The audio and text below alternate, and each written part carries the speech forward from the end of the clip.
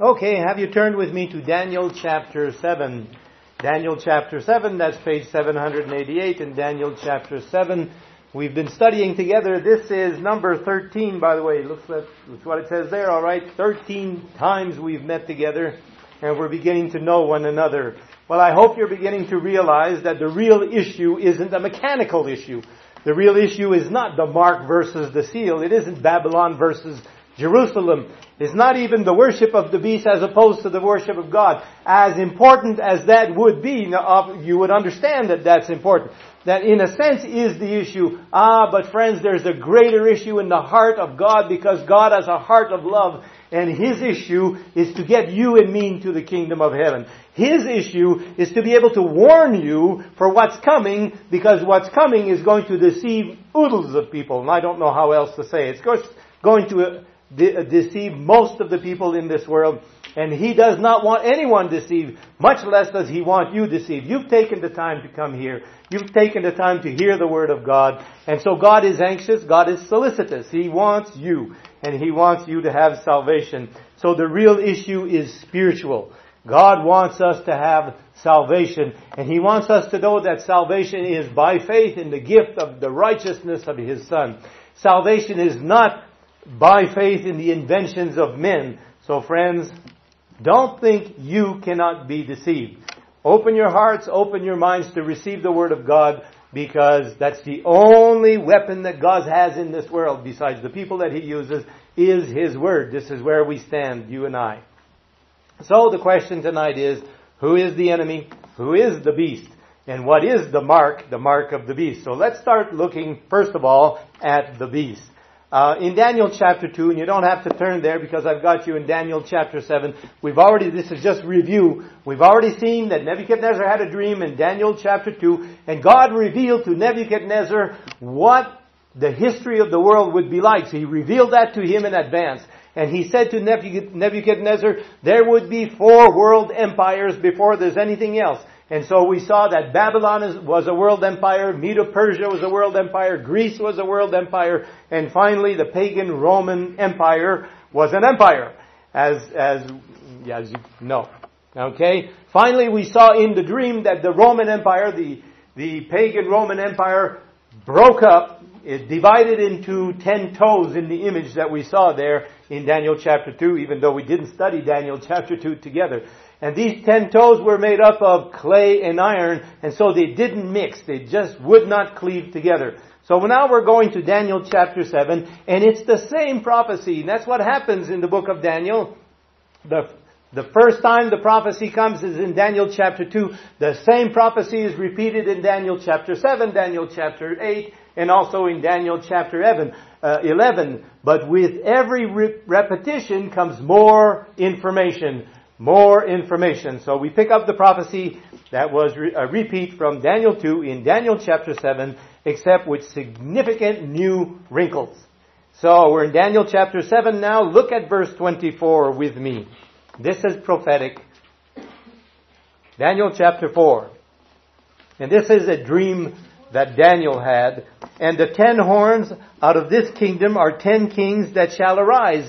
And you can almost imagine Daniel going back in his mind, remembering, saying, hey, I've heard something like this before. In Daniel chapter 2, there was an image, and he had 10 toes, and they represented 10 kings or 10 kingdoms. Okay? Let's go to verse 8. We'll come back to verse 24 in just a second. We're in Daniel chapter 7, and we're looking at verse 8. And I considered the horns, that's the 10 horns, which are the same as the 10 toes in Daniel chapter 2. I considered the horns, and behold, there came up among them another little horn. That's 11 horns. And there's a little horn that comes up among them, before whom there were 3 of the first horns plucked up by the roots. And behold, in this horn were eyes like the eyes of a man, and a mouth speaking great things. And the word great here means blasphemous.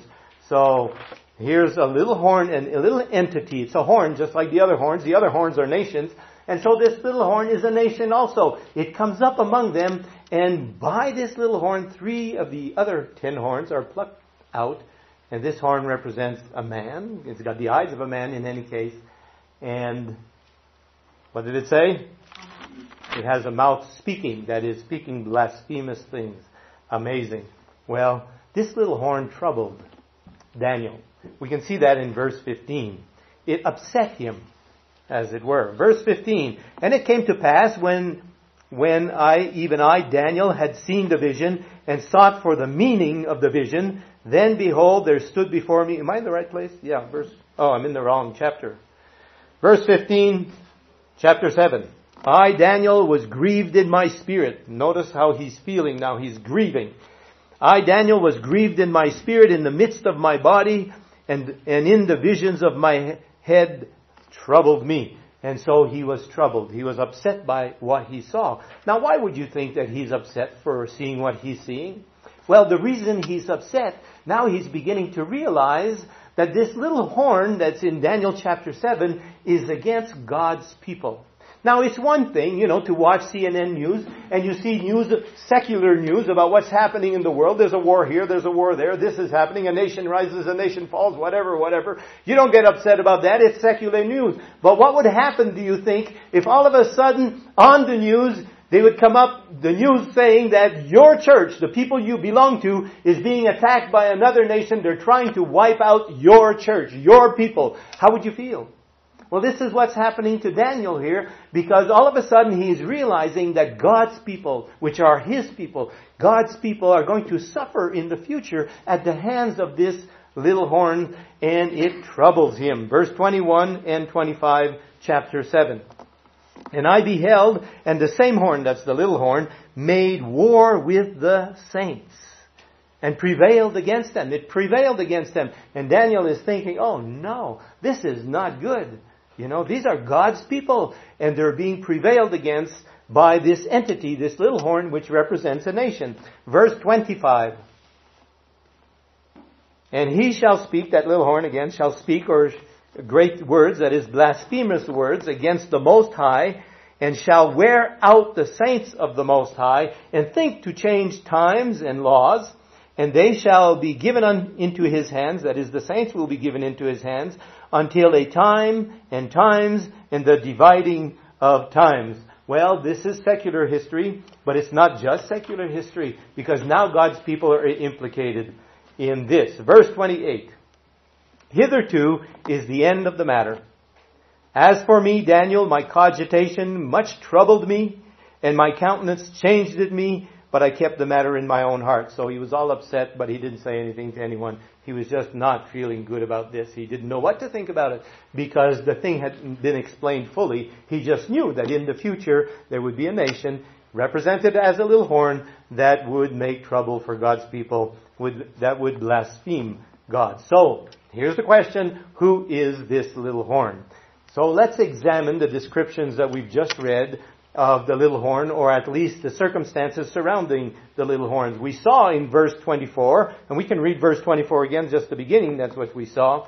And the 10 horns out of this kingdom are 10 kings that shall arise.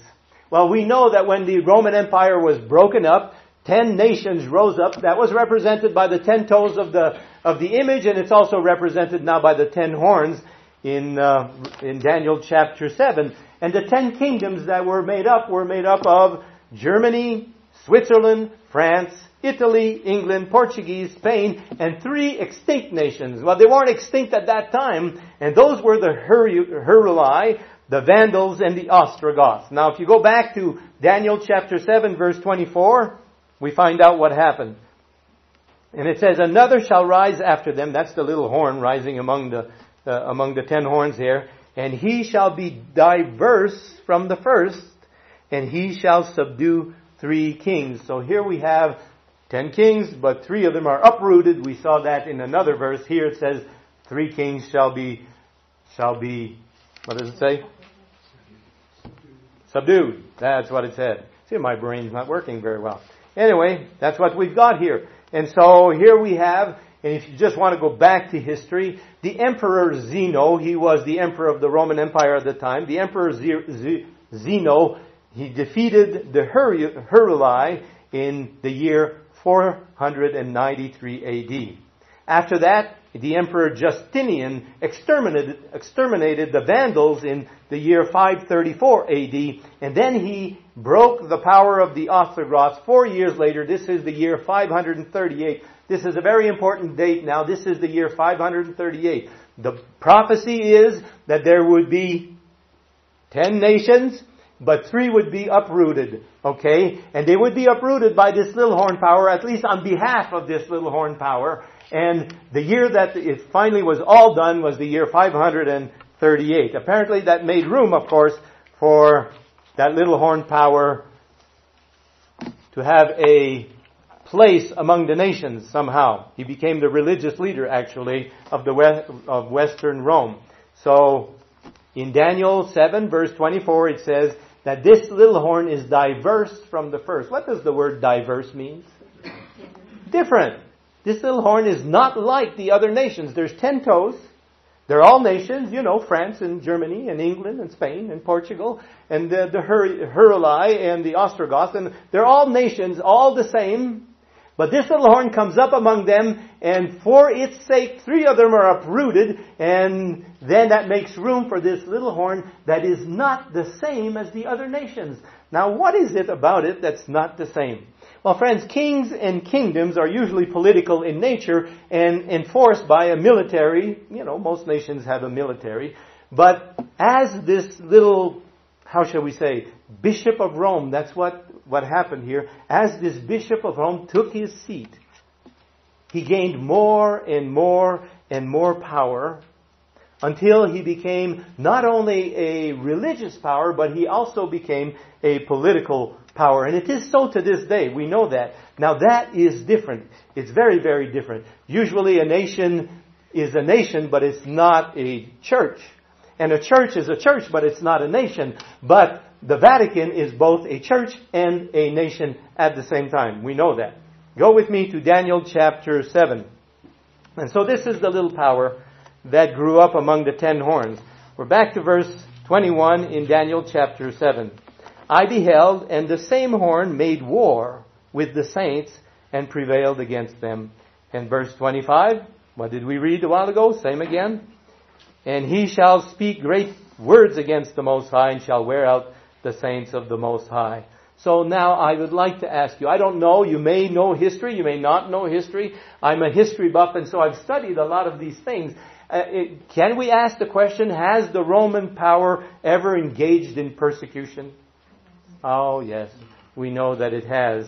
In the Inquisition in Spain, in the Holy Crusades that it waged in the 30-year War. As a matter of fact, if you were to read Fox's Book of Martyr, do you know that Fox's Book of Martyr would tell you that at least 50 million people were killed because they rejected that church and decided that they would read the Bible, that they would base their lives and their salvation on the Bible. And so, I'm afraid to say it, I'm sorry to say it, but it happens to be true. In those days, at that time, there was religious wars that was going on all the time, and the Roman Church made war against the saints of God, made war against people who would read and believe their Bible at that time. And that's why it was called the Dark Ages. Why do you think it was called the Dark Ages?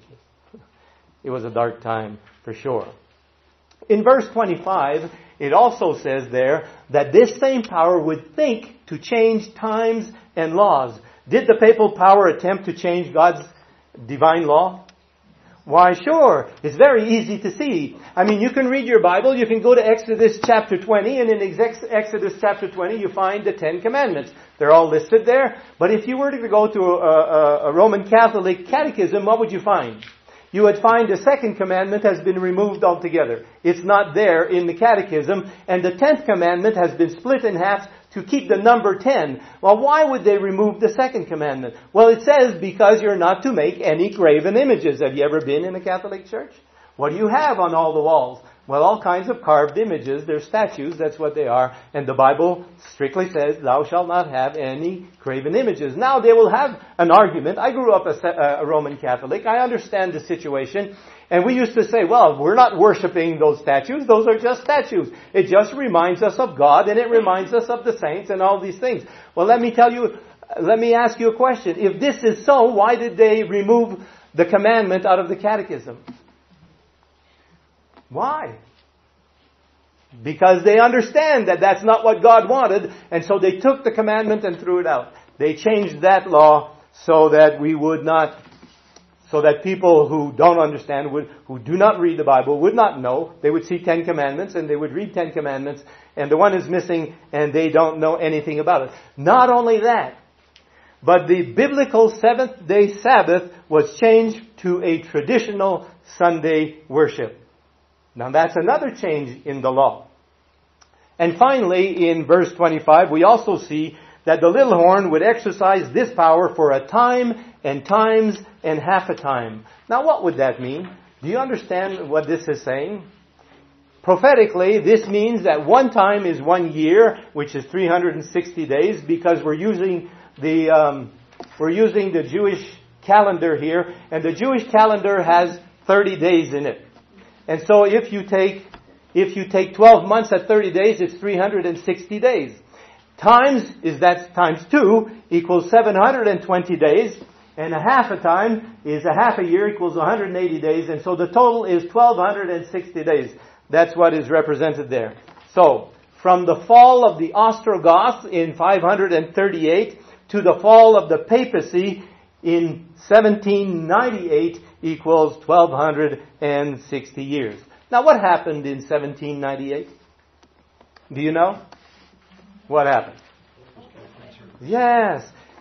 Do you know, and I've always known that. Well, I've known that for a long time. Do you know that just lately I found out what would happen, and I don't know all the details because I haven't had time to study it into it in all details, but on December 28, 1797, now notice the date, it's 1797, that's earlier than 1798. In December 28, 1797, a group that belonged to the papacy, people under the papacy, caused a riot in Rome. Now, they did not intend what happened there, and the Pope certainly didn't intend that this should happen, but during the riot, a brigadier general by the name of Dufault, which was a brigadier general of Napoleon, was killed in the riot. Now, the Pope he was scared to death, because Napoleon, if you remember Napoleon, he nearly conquered the whole world. And so the Pope knew that he was in trouble, but it was too late. The thing had happened, and Napoleon was infuriated by the fact that Dufault had been killed, his brigadier general. And so he marched on Rome not 2.5 months later, something like 2.5 months later. It's February 10, 1798, and he proclaimed, I'm not quite sure, he proclaimed the Vatican or Rome or all of Italy, he proclaimed it a Roman Republic. He took the Pope prisoner and he sent him into exile, and the Pope died a year and a half later, August 29, 1999. At last, 1799. Thank you. At last, the Roman Church was no longer a political power in the world. It was still a religious power in the world. And that's fine. That's fine. But it was no longer a political power in the world. It no longer had the power to say to an army in England and say, I need your help to go and fight for me over here. Or to say to Switzerland, I need your help to go and fight with heretics over there. It did not have this power anymore. And let me tell you what, the people in the world really felt like its power was broken forever. Okay. Now we're going to transfer from Daniel chapter 7 to Revelation chapter 13. Daniel chapter 7 to Revelation chapter 18. As you know, the book of Revelation and the book of Daniel are sister books, or brother books, or whatever you want to call them. They supplement each other, they complement each other. The prophecies in Daniel are very much the same prophecies that are in the book of Revelation, and the prophecies in Revelation are the same prophecies, only they add more details and they interplay one with the other. And you can't understand one book unless you understand the other, because those books are used by God to bring light to the other. You understand? And so it is that way. So the little horn power that we've just been looking at in Daniel chapter 7 represents the papal power. Well, we're going to look at the first beast of Daniel chapter 13. By the way, we're going to look at the second beast tomorrow night. Tomorrow night, The title is America in Prophecy. It's the second beast that we see in Revelation chapter 13. Tonight we look at the first beast. Now we've already established that a beast, of course, is a king or a kingdom. Let's go to Revelation chapter 13 now, and we're looking at verse 1.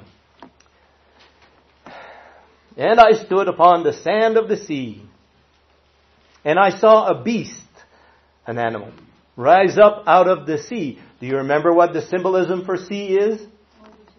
It's multitudes and peoples and nations and languages.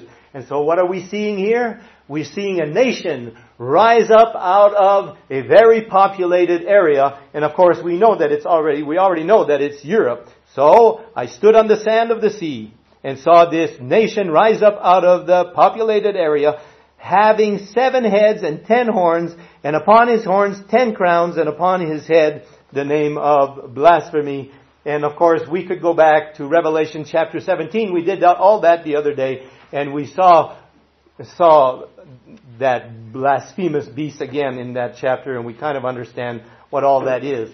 You remember also that the beast in Revelation 17, same beast, had 7 heads and 10 horns, and we did explain what the 7 heads were. You remember what they were? Well, we didn't explain totally. Let's go back to Revelation 17. We want to come back here in a minute, but I'm sure I didn't explain it fully, and I am pretty sure I'm not going to explain it fully this evening. I'm going to leave some gaps. So for you to study, and you can come back tomorrow and tell me what you've discovered, if you've discovered anything. Now I want you to ask this question to yourself, or ask me the question. This beast has 7 heads. Who are the 7 heads? Do you know that in studying prophecy, the Bible has to answer his own questions? That it has to be a biblical answer. You can't just picking things out of the air and say, I think it's this and I think it's that. It's got to be in the Bible. So, let's go to verse 10. Verse 10. It's Revelation chapter 17. We're looking at verse 10. There are 7 kings. 5 are fallen. 1 is, and the other is not yet come. And when he comes, he must continue a short space. Now, who are they? Bible answer. No other answer is acceptable. That's how it's going to be. Well, 5 are fallen. That's easy, isn't it? Babylon is fallen. Medo-Persia is fallen. Greece is fallen. Pagan Rome is fallen. And in 1798, who fell? Papal Rome fell at that time. 5 are fallen. Then it says 1 is, and then, let me read it again here.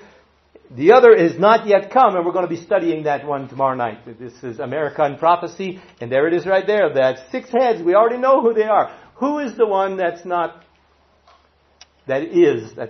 that is? Which head is that? Where is that? Who is that? And just to give you a hint, you can find the answer to that in Revelation chapter 11. And I'm not telling you who it is. You come back tomorrow and tell me who it is. Okay? Let's go back to Revelation chapter 13. Revelation chapter 13. We're looking at verse 2. And the beast which I saw, this nation which I saw rise out of a populated area, was like unto a leopard.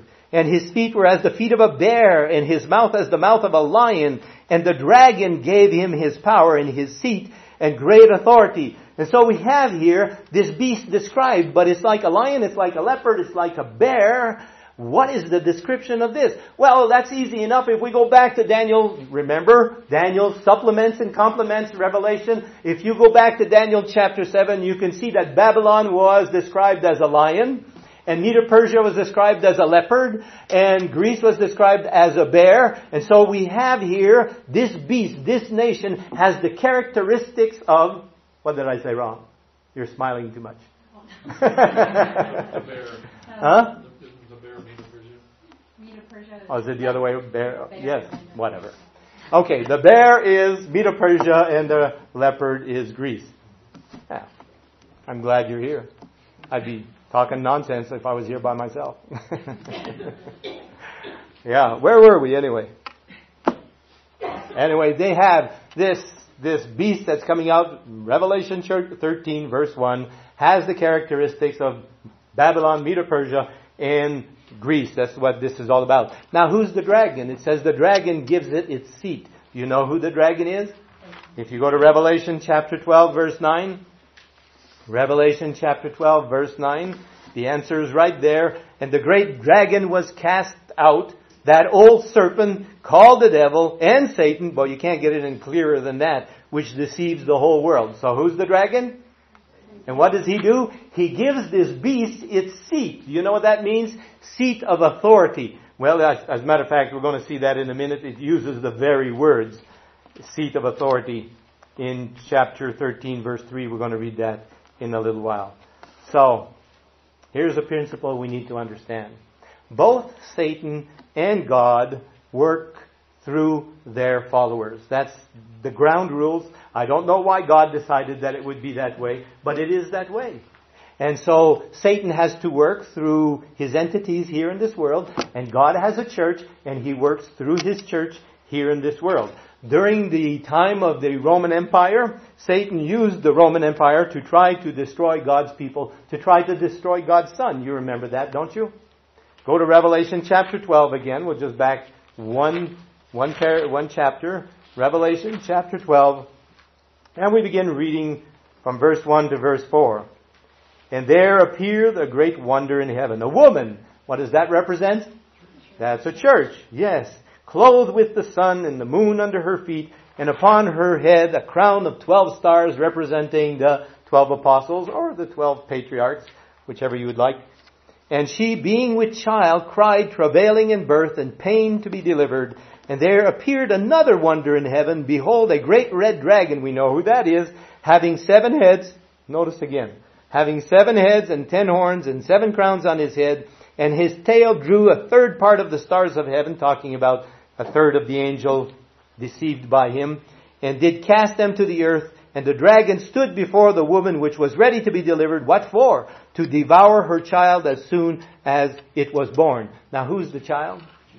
Jesus is about to be born during the Roman Empire, during that time, and the dragon is waiting there to devour that child, but the dragon can't devour the child. He has to use what he has down here in this world. And so who is it that actually tried to kill the baby Jesus? Yeah, Herod the Tetrarch. That's who it was. And so the dragon worked through pagan Rome. Do you know that it was pagan Rome that did put Jesus on the cross of Calvary? Do you know that it's Pilate? He was a governor, a Roman governor who sentenced Jesus to death. Do you know that it was a Roman seal that was on Jesus' tomb? Sure. It was the Roman Empire that was used of Satan, the great red dragon. Now we read, the dragon gave his seat of authority to the beast. Who's the beast? Well, we already know. But let me reiterate that with you. In the 4th century, an emperor, Constantine, decided to move the Roman Empire, the seat of the Roman Empire, to a place called Byzantine at that time, and he changed the name of it to Constantinople. He named it after himself. He left the bishop. He had been in Rome. That was his seat of authority at that time, and he left the bishop to become the bishop of Rome and to establish his authority there. So he gave him his seat. Just as the Bible says, the bishop of Rome, who is it? The Papa, the Father, the Pope, that's what it's called, gradually gained power and more power and more power as the head of this church. And finally, of course, he was not the head of the church only, but he was also the head of the state called Vatican City. Do you know that Vatican City is still a country to this day? Considered to be a nation to this day? Do you know that most nations send ambassadors to the Vatican nation? Isn't that amazing? It never would have happened in America 100 years ago. Oh no, not even in the time of John F. Kennedy. Do you know that in the time of John F. Kennedy, the Protestants were wringing their hands in this country because a Catholic president had been elected, and they thought for sure that he's going to join hands with the papacy. Well, he didn't do it. He didn't dare do it. That wasn't politically correct in those days, and he couldn't do it. But since then, has it happened? Yes. Oh my, it's amazing. There's a lot of forefathers that would be turning in their graves if they knew what has happened down here in America today. So now we know who the beast is. What is the mark of the beast? That's what we got to focus on now. We've already seen that God seals His people with a sign. God has a sign that He puts on the forehead of His people. Now, it's not a sign that you can see, obviously. I don't see anybody here with a mark on their foreheads. They're not stamped with anything. No, the forehead is where the frontal lobe here is. The forehead is where we make our judgments. That's where we reason. That's where we have a conscience. That's where we think and reason things out. That's what it means that He puts His mark there. He convicts our conscience that something is right. And when we adopt that very thing, then we become the children of God. Now, after having said that, I need to be careful. I can't say, oh, there's people out there because they don't have that sign, they're not the people of God. There's a lot of people who don't know there's a lot of people who are living up to the light they have, to the conscience that they know. They are the people of God. But there's coming a time when the whole world is going to there's going to be a line in the sand, and the whole world is going to know what is the seal or the sign of God and what is the mark of the beast or the sign of the beast's authority. Yes. And we've already seen as we studied together that the Sabbath, the seventh day Sabbath, is a sign, God Himself saying in Ezekiel chapter 20, verse 20 and verse 12, God Himself said, the Sabbath is a sign between me and my people. That's what it says. It's the sign of His authority. It's the sign of His ownership. But the beast of Revelation 13, that same little beast, that same little horn in Daniel chapter 7, is in rebellion against God. And it has its own mark and its own sign. And we're going to turn our attention now to the screen, because we're going to look at some wording in the Catholic Catechism. Here's a question that's in the Catholic Catechism, and I have to apologize for the English. How prove you is a strange way to approach things, but anyways, that's what it says. How do you prove that the church has power to command feasts and holy days? How can you prove that God has given this church that kind of power? And notice the answer here. This is out of the Catechism. It says, by the very act of changing the Sabbath to Sunday, which Protestants allow of, and therefore fondly contradict themselves by keeping Sunday strictly and breaking most other feasts commanded by the same church. What is it saying here? It's saying we have the power to change the commandments of God. There's nowhere in the Bible does it say that we should be worshiping on Sunday. We took the authority upon ourselves. We changed the worship day from Saturday to Sunday. That's the power we have. And Protestants who used to protest against us now keep the same day that we have instituted. They are hypocrites. Whoa. Is that true? Yeah, true. It is. Keep looking. This is the next question it's not the next question in sequence, but it's the next question we have right out of the Catechism. Again, this is page 58. Have you any other way of proving that the church has power to institute festivals and precepts? That's the question. And the answer out of the Catechism is, had the Catholic Church, and notice she's a she. Even the Catholic Church agrees that the symbolism of a woman is a church. Had she not had such power, she could not have substituted the observance of Sunday for the first day, which is the first day of the week, for the observance of Saturday, the seventh day, a change for which there is no scriptural authority. The Catholics know that is so. And you can have an evangelistic series, and you go in a big city and have an evangelistic series and say, there is no authority in the Bible for changing Sabbath to Sunday, and people will go home and search the Scriptures, and they will go to their pastors, and the pastor says, yes, we can prove it. After all, Paul did have a worship service on a Sunday one time. That proves it, and on and on and on. There's all kinds of verses that are being pulled up, and yet none of them actually prove a thing. Because the Catholic Church knows there isn't. Well, for sure. And so we can see it. Sunday worship is the mark of the Roman Church's authority.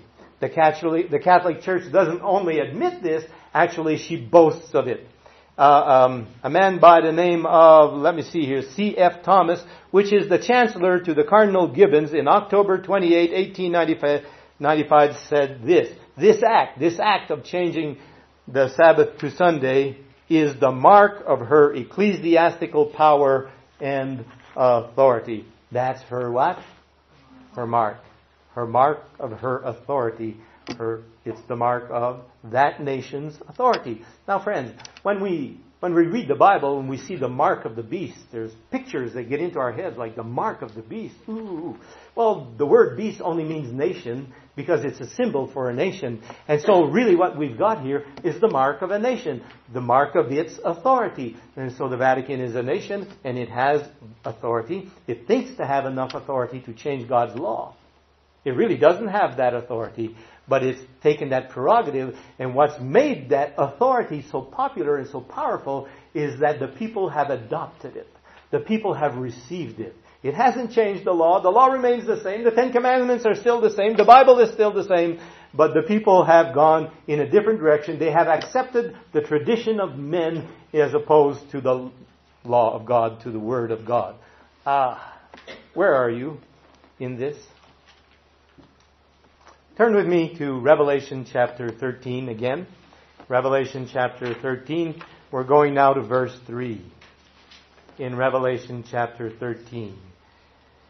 And I saw one of his heads, that's the beast that came up in Revelation 13 verse 1. Remember, it has 7 heads and we've already enumerated them, who they are, except for one, and you can tell me which one that is tomorrow, after you've researched it. Well, now in verse 3 it says, one of his heads, as it were, was wounded to death. When did the Roman Church receive a deadly wound? Well, we've already studied that. In 1798, at the end of the 1260 years of rule, General Berthier, Napoleon's general, captured and exiled the Pope and destroyed the church's political power. And from that moment, the church had no more political power, only it was a religious entity. But notice the rest of verse 3 now. We're in Revelation chapter 13, verse 3. I saw one of his heads, as it were, wounded to death. Fatal wound. And his deadly wound was healed. He was resurrected. How do you like it? His deadly wound was healed, and all the world wondered after this political power, after this nation. Is the deadly wound healed? Well, do you know that the answer is no? No. Oh, we often, the historians and theologians and people who preach these kind of things says, yes, the deadly wound was healed in 1929 when Mussolini reinstated the Vatican as a political nation. Well, that's fine, but do you know that the deadly wound was not healed? Oh no. It only began to be healed there. Do you know that a wound is not healed until you can do what you used to do before? If you break your leg and it begins to heal and you still can't walk on it, it's not healed yet, can you? And until the Roman Church can do as it used to do in the past, its wound is not healed. But I tell you what, it had a significant help. It got a cast on its leg, well, on its head, I guess. Right? In 1929, Mussolini reinstated it as a nation, and from that time, the Roman Catholic power has been rebuilding. And we know it. Just watch the past histories and see how powerful this entity has become. How powerful is it? Just how powerful is it? Just in 1989, the Catholic Church took on Russia with the help of America. And what did they do to Russia? Yeah, they brought it down. They destroyed communism. Not fully. Yeah. But they sure made a dent in it, didn't they? There's amazing power there. And when the two combine, the church and the state, the Roman Catholicism and America combine together and they go after something, there's a lot of power behind those two. And so the deadly wound is being healed. And the power is being regained. And one of these days we're going to feel its power. We really are. We're still in Revelation 13, verse 6 to 8. And he opened his mouth in blasphemy against God, to blaspheme his name and his tabernacle, that is his sanctuary. been mostly studying the sanctuary. Tonight we haven't looked at the sanctuary very much, except that we see right here in the verse that this entity wants to trod the sanctuary underfoot, and has the tabernacle, and them that dwell in heaven. And so it wars on earth and against them that are in heaven, for sure. Verse 7, and it was given unto him to make war with the saints, and to overcome them. Not good news. And power was given him over all kindred and tongue and nations. Isn't that amazing? How much power is that? Is that a time that's coming? It's coming. And verse 8, and all that dwell upon the earth shall worship him. How many? All. All except, you remember Daniel chapter 3? 3 Hebrew boys, Hebrew men, decided that they would not bow. A very small number compared to how many were there. Yeah. And all that dwell upon the earth shall worship him, whose names, now notice who they are not written in the book of life of the Lamb. But that means that there will be names written in the book of life of the Lamb slain from the foundation of the world. And so we see here that in the end of days, the whole world is going to be polarized. There's going to be the great majority. As a matter of fact, it says here, all the world shall worship after the beast. That's what it says, the whole world. But there is a book, and it's the book of the Lamb, and the Lamb was slain at the cross of Calvary. There are some people who are going to receive Jesus Christ as their personal Savior. Their sins are going to be forgiven. They are going to be given grace to become, as it says in Revelation chapter 14, without fault before the throne of God. And there's going to be a huge war between these two entities, except that it's going to be a lopsided war. The whole world against a very small remnant, a very small group of people. Wow. In that day, whose side are you going to be on? Will the Bible be your foundation, or will you stand on the foundation built by the traditions of men?